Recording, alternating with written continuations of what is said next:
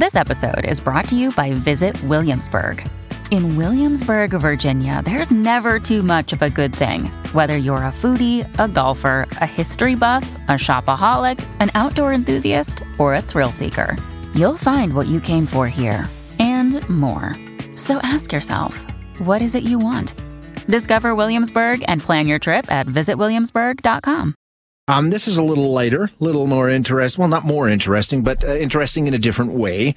We've talked a lot about the soaring cost of food, right? You go to the grocery store, you know what it's like. Food inflation last month was 10.6%, I want to say, maybe 10.4%. Whereas the rate of inflation has dropped down under 6%.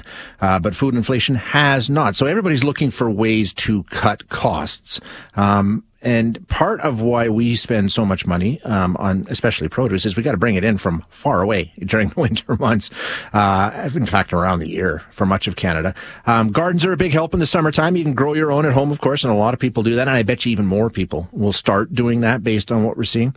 And you know, that saves you big money. It's a fraction of what you'd pay in the store.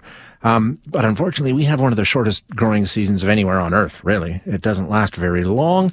But here on the show, we've talked about some of the initiatives that are taking place with high-tech farming. You know, we've talked about vertical farming and that sort of thing. Some of that's done indoors. And there's a company near Cochrane that is really starting to grow, if you will, in this area. And we're going to find out all about it. We're going to speak with Chad Randall now. He is the founder of Good Life Farms. Chad, thanks so much for joining us. I appreciate your time. Well, thank you for having me. Tell us about this, Good Life Farms. Give us the background. How long has Good Life Farms been into this high-tech indoor farming? Yeah. So we started working on this, we started looking at the whole concept of it probably 10 years back. And it was in the back of my mind. I was always kind of exploring and looking at different technologies, engaged in that avenue. And last year, we actually had the opportunity to travel abroad, and we started evaluating different technologies on a more serious note. And so we actually started Good Life Farms here in the last year and a half. And we've got our first facility and site up and running in Cochrane, Alberta. And it started generating produce or providing us a harvest in December and January of this year. What is the setup? When we talk about Good Life Farms and what you're doing, it's sea cans, right? You're using shipping containers? Yeah. We're actually using what you call a shipping container. And these facilities are manufactured in North America. And we've looked at a number of companies, Canadian companies and U.S. companies. And we ended up purchasing these, what we call a pre-engineered or manufactured facility. And okay, so that's the container that it's in, I guess, if you will. What goes inside it? What's the setup look like that you've built inside?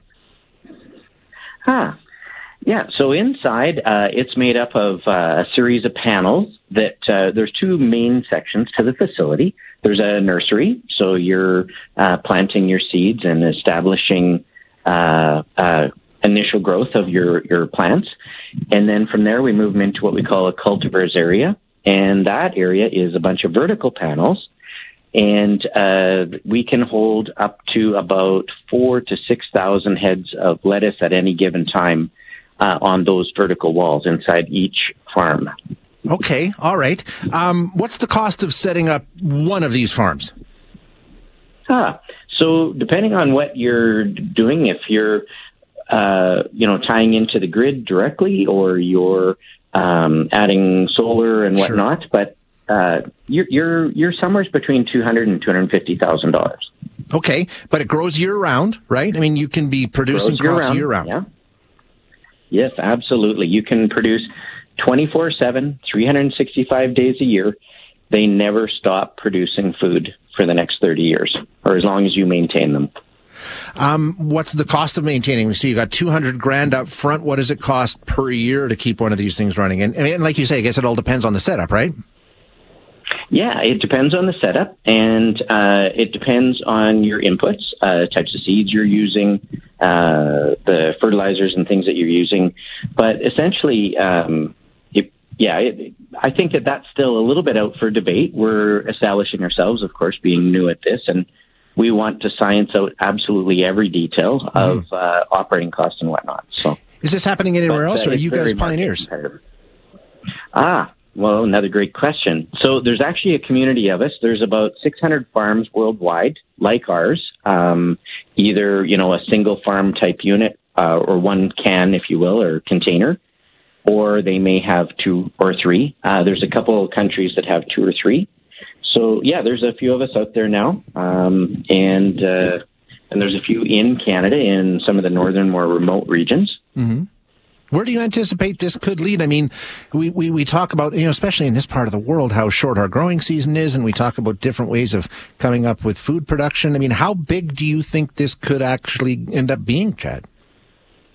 Oh, gosh. So that's a really great thought and comment, and I think that's kind of what inspired me to pursue this. I don't honestly see any limitation to where it expands to or goes as far as rural communities, because of the size of the footprint. I mean, it's essentially the same as 3 football fields in one 8 by 40 type facility. It has the same growing capacity. And I can see I can see part of our goal is to help other farmers or people interested in farming, would maybe want to own their own farm, or we purchase the farm for them and they operate them on our behalf. But I can see this being in pretty much any small rural community that has a need for fresh produce. And I think that's really the objective is to give everybody that opportunity, right? Yeah. Did you say that one of these containers can produce just as much as a football field? Same as about 3 football fields of garden space. Yep. Wow. Yep. Amazing stuff. Yep. You're in Cochrane now. What's next for Good Life? Where are you headed? Yeah. So there's actually a couple communities or areas. We've got a couple counties interested in setting up some facilities, and we actually have a region with a number of small towns that is interested in us setting up a facility in their area to supply the local grocers. So, that's kind of what our eyes are, our sights are set on. So, interesting stuff. Yeah, we'll follow it along closely. Thanks, Chad. Appreciate your time.